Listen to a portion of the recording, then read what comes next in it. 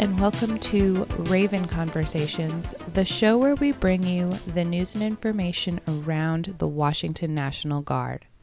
I'm Sarah Morris, and on today's episode, Jason and I sit down with Colonel James Perrin, the commander of the 81st Stryker Brigade Combat Team. In this episode, we focus on the year ahead for many of the 81st's members, with multiple mobilizations coming up, while still maintaining a large presence in our state COVID response missions. Enjoy. Be sure to follow us on social media. Stay up to date on all the cool events, stories, photos, and videos happening around the Washington National Guard. If you have a question, have a comment, or just want to say hi, send us a DM, PM, tweet at us, whatever, and we'll answer you. We also love to share and collaborate. Send us the photos or videos you take at drill or AT, and we'll tag you. Are you an active Instagrammer? Well, you might be a perfect candidate to take over our account. Send us a message and we'll set something up. To find us, do a search for WA National Guard. That's WA National Guard, and look for the blue check mark. Bigfoot country is earthquake country. If an earthquake were to happen right now, what would you do? When you feel the ground shaking, drop, cover, and hold on. Do not run, or you may be injured by things falling. Remember, if you are near the ocean, the ground shaking is your warning that a tsunami may be coming. After the shaking stops, move to high ground and stay there. Make sure to listen to local emergency officials. Have enough supplies to be self-sufficient for 2 weeks after a disaster. For more information about earthquakes in Washington, visit mil.wa.gov/preparedness. Hello and good morning. This is Sarah, and I'm here with Jason. Hello. And we are talking to Colonel James Perrin, and he's the brigade commander for the 81st Stryker Brigade Combat Team. So, sir, if you'd like to introduce yourself. Sure. Like you said, I'm Colonel Jim Perrin. Happy to be here this morning. I took command about 3 months ago, I guess in December 2020, but I've been in the brigade for a long time. So I've been in the Washington state for about 10 years, and the majority of that time has been in the 81st Brigade, whether it was an Armored Brigade Combat Team or now a Stryker Brigade Combat Team. Prior to this, I was the Deputy Commander, Executive Officer, and then I commanded 3rd Battalion, 161st Infantry. So I live in Washington State, up north of Seattle with a wife and 2 kids, and life is pretty good. Awesome. So today we're going to do an update. So we talked to Colonel Sellers and Sergeant Major Richardson, I want to say last summer, to get sort of a overarching view of what the brigade is and does. And so today we want to focus more on these upcoming mobilizations that the brigade will be participating in. So what all, within reason and OPSEC, what all is on the horizon for the 81st? Yeah, the 81st has a busy calendar year coming up, and then we're really coming out of a historic time in the Army National Guard where we've been heavily committed in the defense support to civil authorities type missions, and hundreds of volunteers have supported the COVID-19 related taskings, the food banks, the vaccination sites, the COVID mapping, and now we continue to sustain that sort of high level of op tempo moving forward. And then we are on the verge of mobilizing the brigade headquarters to deploy to Ukraine to assume the Joint Multinational Training Group Ukraine mission, which is really a sort of advise and assist mission working with the armed forces of Ukraine to build their security capacity. And then simultaneously to that, we're pushing Task Force 3rd Battalion, 161st Infantry down to the National Training Center so they can execute training rotation 2105 and build their collective proficiency so they can mobilize and deploy to Poland to serve as NATO's Battle Group Poland force. And then subsequent to that, later in the summer, we're going to do that again with Task Force 1st Battalion, 185th Infantry out of California, our California Infantry Battalion. And they're going to do the same thing, go to a National Training Center rotation, this time 21-8.5, and then they will subsequently go through a pre-mobilization training plan so that they can replace Task Force 3 of the 161 as the Battle Group Poland in 2022. So do the Ukraine mission and the Poland mission, do they talk to each other at all? Or are they completely separate missions? So by and large, they're separate missions. So that, for example, the brigade headquarters deployed to Ukraine will not be in charge of in any way or have any sort of command and control relationship with the battalion task force that's in Poland. But we work for the same higher organization, and there's plenty of opportunities to sort of coordinate and communicate, and hopefully I get a chance to sort of visit the brigade soldiers over in Poland as they go through. It's kind of, there's a lot of synergy in the kinds of things that we're doing, in the sense that in Ukraine, we're advising and assisting the armed forces of Ukraine in sort of their establishment of a combat training center. This has been going on since 2016. And so we participate in a number of their battalion and brigade rotations through that training center, but we also participate in a number of large-scale European multinational exercises. And in the Battle Group Poland's case, they do a lot of similar activities. They're there as part of signaling of the United States commitment to NATO and our allies and partners in the region, and while they're there, they get an opportunity not only to do a ton of individual and collective training, but to participate in some of those large-scale multinational exercises. And so, to the extent that those overlap, we'll have opportunities to coordinate and talk. You said the 81st HQ is going to go to Ukraine for like an advise and assist role. So is there different? I guess is there different levels? Since it's going to be a headquarters element, are you guys advising and assisting a headquarters element over there, or are you guys just going to train lower echelon? I don't know if I'm asking the right question. No, I know what you're getting at, though. It's kind of a mix. Okay. So we're helping them to establish this combat training center. So think in our context, at least in the United States military, of this sort of national training center.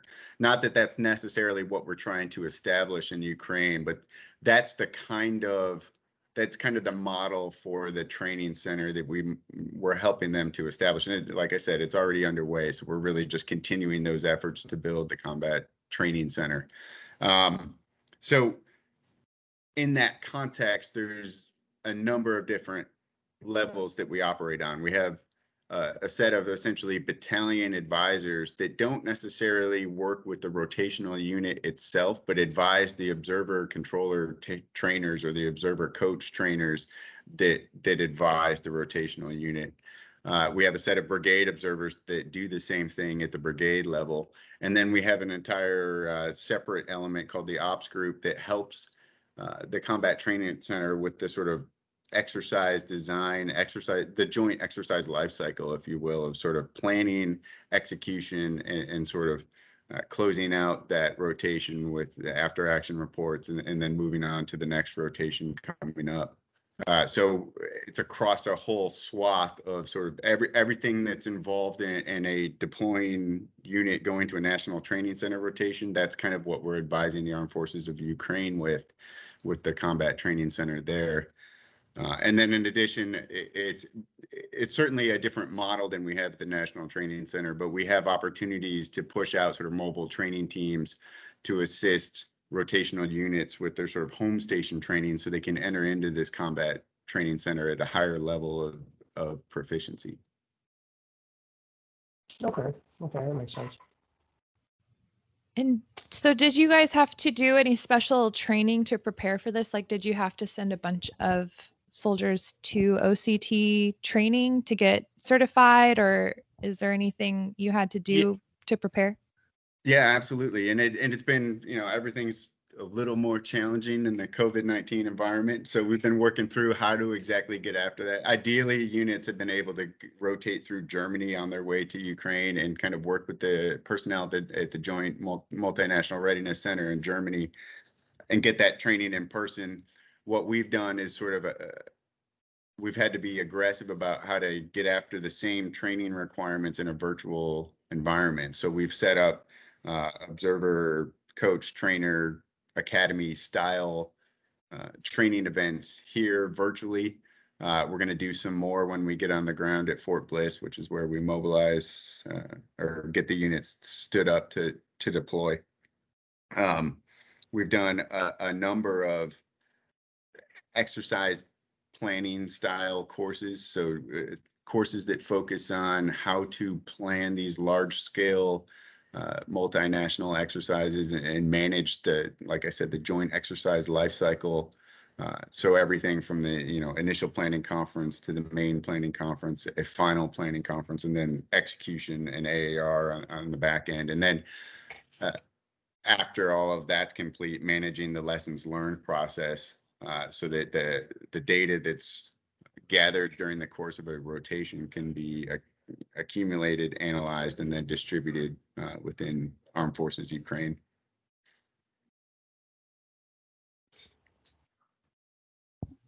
Okay, yeah, that makes sense. Similar question to the other one.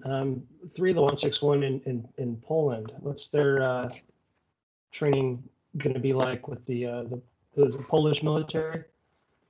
So it's an interesting mix. So they have their pre-mobilization training requirements are different. It's very much a battalion task force deploying to and developing a certain amount of collective proficiency at the National Training Center that will largely prepare them to deploy to Poland. And then when they get on the ground there, yeah, absolutely, they're part of a multinational division.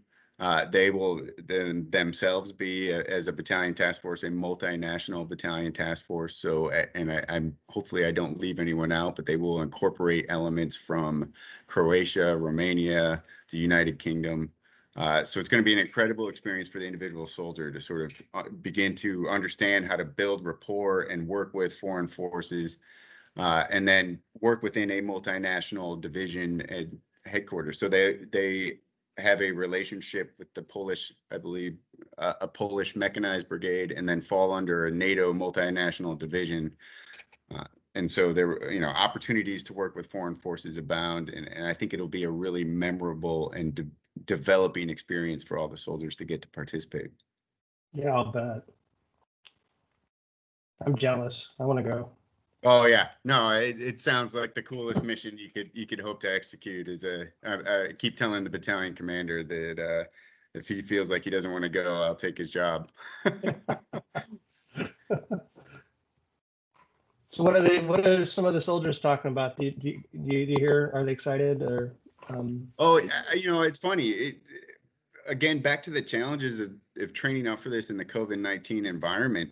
We haven't really had a chance, at least within the brigade headquarters, to get the soldiers together until the annual training period that we just entered into. And it was kind of some risk we accepted that some of the missions we were supporting, specifically the COVID-19, but also the defense support to civil authorities in the urban areas of Washington, we accepted some risk in sort of not doing large scale brigade level training exercises just because a lot of our soldiers were committed to other efforts. And so we knew if we blocked off this annual training period and really focused in the training, we could get after what we needed to do in order to get overseas. And so I think generally there's morale's pretty high just because everybody's happy to finally see the people they're going to deploy with in person after like 6 months of sort of virtual meetings. And so that's been great. I think there's a lot of excitement for the mission. It's a unique mission. Both missions are very unique missions from we had kind of gotten into that battle rhythm of mobilizing and deploying to OIF in Iraq or at least the CENTCOM AOR. And now we have an opportunity to kind of do something totally different in a different part of the world. It should offer opportunities to not only, great military experiences in terms of broadening and getting to see some different kinds of things that you don't normally see in your military career. But there's a ton of personal development that's going to be going on as the soldiers get the opportunity, hopefully COVID permitting, get the opportunity to travel a little bit in the local area and see, culture and sights and sounds that they otherwise would probably never get an opportunity to see. So I think within the brigade headquarters, there's generally a lot of excitement. There's it's a different mix because we've got a lot of senior people and then a lot of young soldiers in a small formation. And senior people kind of know the drill and are just excited to see a different part of the world. There's definitely some nervousness on the part of young soldiers as they get ready for their first mobilization and deployment. And then the battalion is about the same way. I think, we've had these missions on the horizon now I feel like it's been almost 5 years. And so everybody's generally understood for a long time that they're going on these missions. And I think it's, like I said, a combination of excited and nervous. Yeah, that sounds great. It's very unique, and it's a very unique, like in regards to how we've been deploying over the last several decades now, a couple of decades, but yeah, it's definitely a change of pace for our organization. I'm excited for you guys.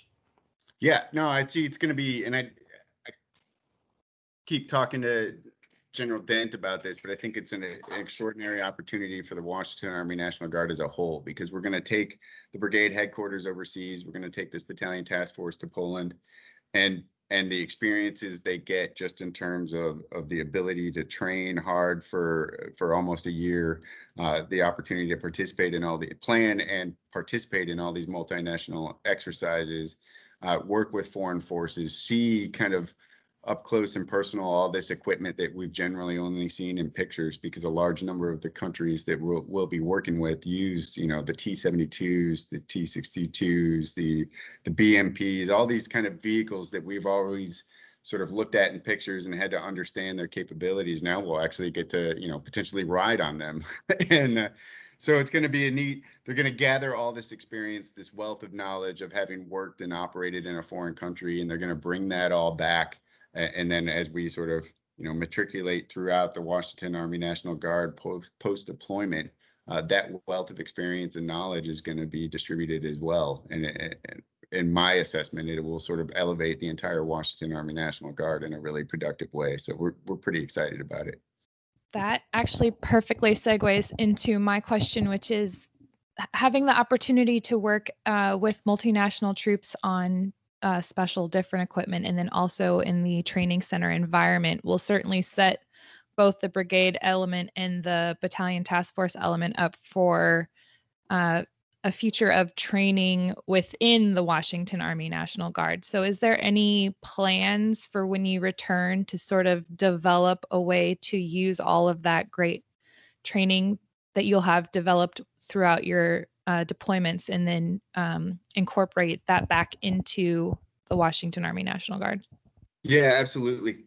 So, one of my pet projects, one of the probably the only great thing about COVID-19 is the ability or the capability that we've established to communicate across vast distances with video and voice in a really effective way. And so one of my pet projects is to absolutely try to conduct leader professional development sessions from Europe back to our units in the States. So we have the opportunity to sort of share immediate lessons learned that we're gathering in theater with our counterparts back here in Washington. And I should also mention California and Oregon, because we're distributed across 3 states.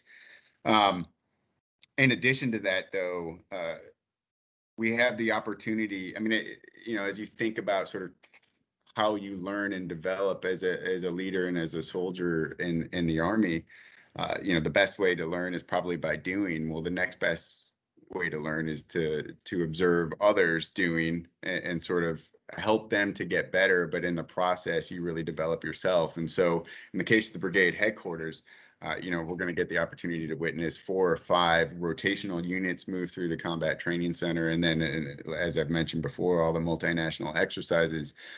So the leaders will have seen a wealth of rotations move through, and all of the lessons learned will sort of certainly make them better. And I would expect, at least on the individual level, that they come back and integrate that into the training they plan and conduct back here. And then in the case of the battle group Poland, they're going to do sort of training at the collective level that we never really get to achieve in the Army National Guard. They already having gone to the National Training Center prior to deployment, they'll already be at a level that we usually don't achieve until we mobilize.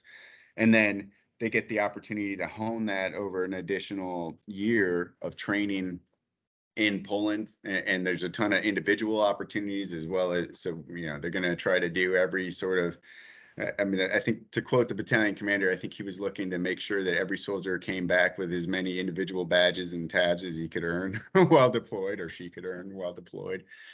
So there's plenty of opportunities to plug into those kinds of things, but they're going to achieve a higher level of collective proficiency than we ever normally do in the Army National Guard. And it's one of those things where, as the soldiers participate in that, and the leaders participate in that, they begin to see, they have a much firmer idea of what right looks like, if you will, for training in an Army unit. And they will bring that back and absolutely implement that in the brigade. So, I will have, leaders that have participated in multiple company live fire exercises.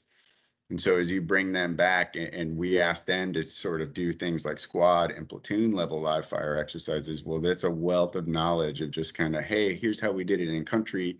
Let's apply these kind of principles to what we're doing for these smaller level ranges. And I think we're going to see a huge boost in just the sort of understanding how we plan and execute training in the formation.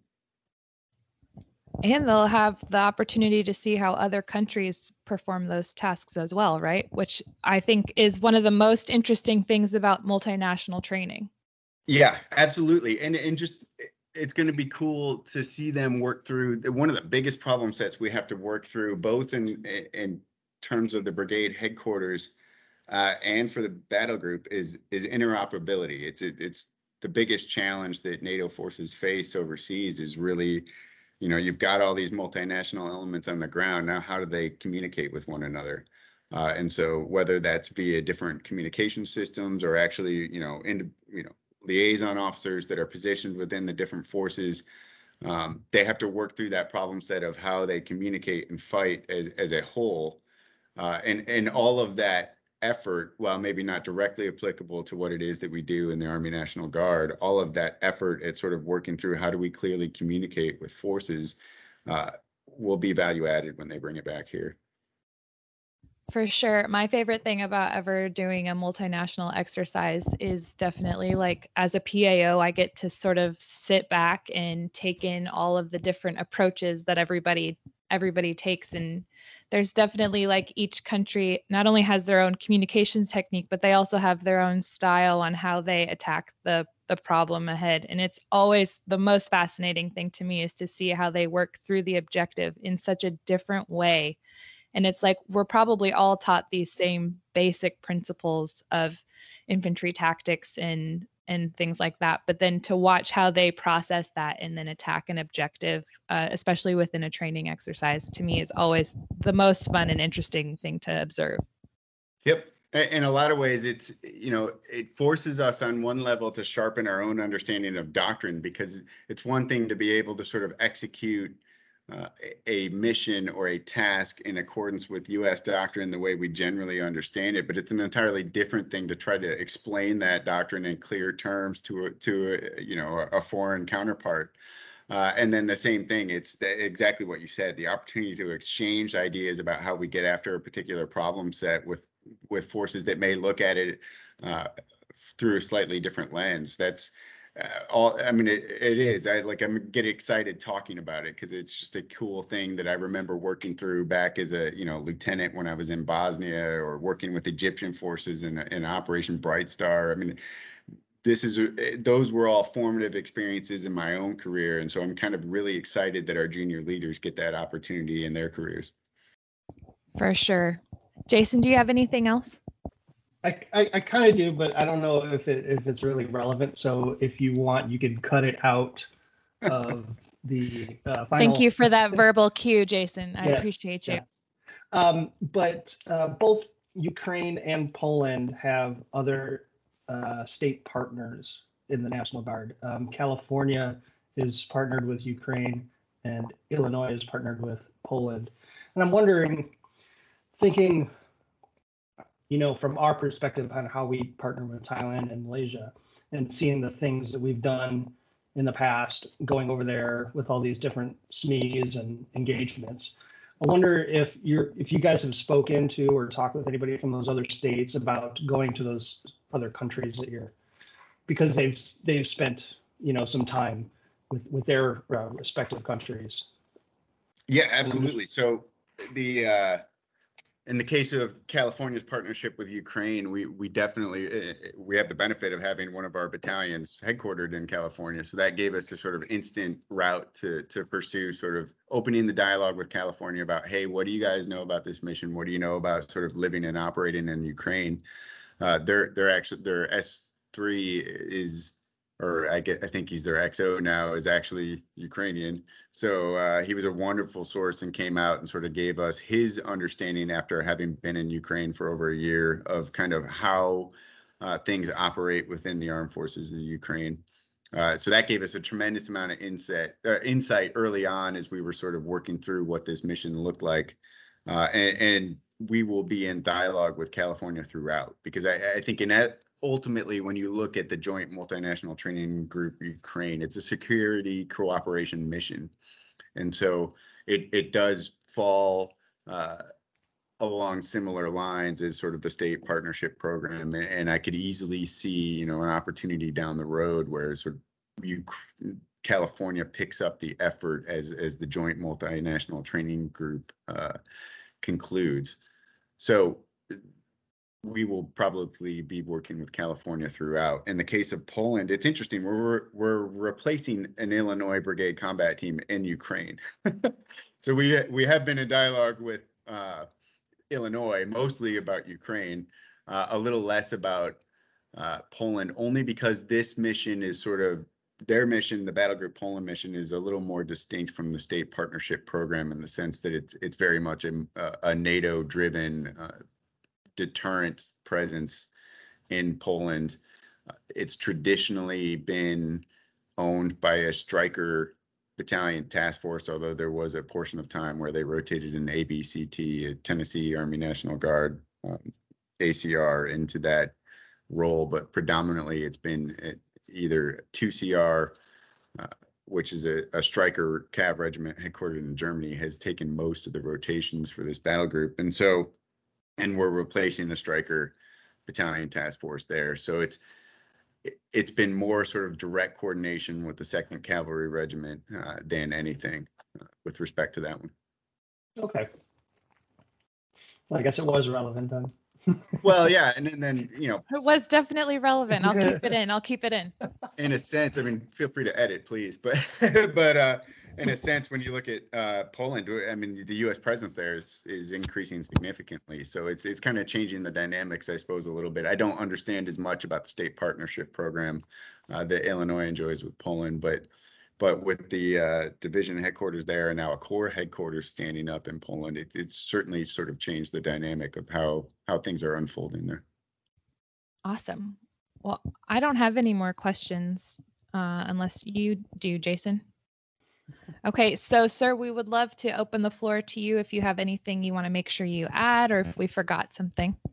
I don't think we've forgotten anything. It's just it's an exciting time to be in the brigade, and I think soldiers are going to work through a lot of challenges over the next 15 months, well, really 24 months to include Task Force 185th. But it's going to be an incredibly rewarding experience. And like I've said before, they're going to get to see a part of the world they probably normally wouldn't get to see, and do a ton of stuff in their military career that they otherwise wouldn't have the opportunity to do. So we're excited about it and happy to be entering into the execution stage of this after talking about it for 5 years, and then we'll be happy to get back and reintegrate into the Washington Army National Guard and continue to do great things. Awesome. Well, thank you so much for joining us this morning. We really appreciate it. And I'll be there to photograph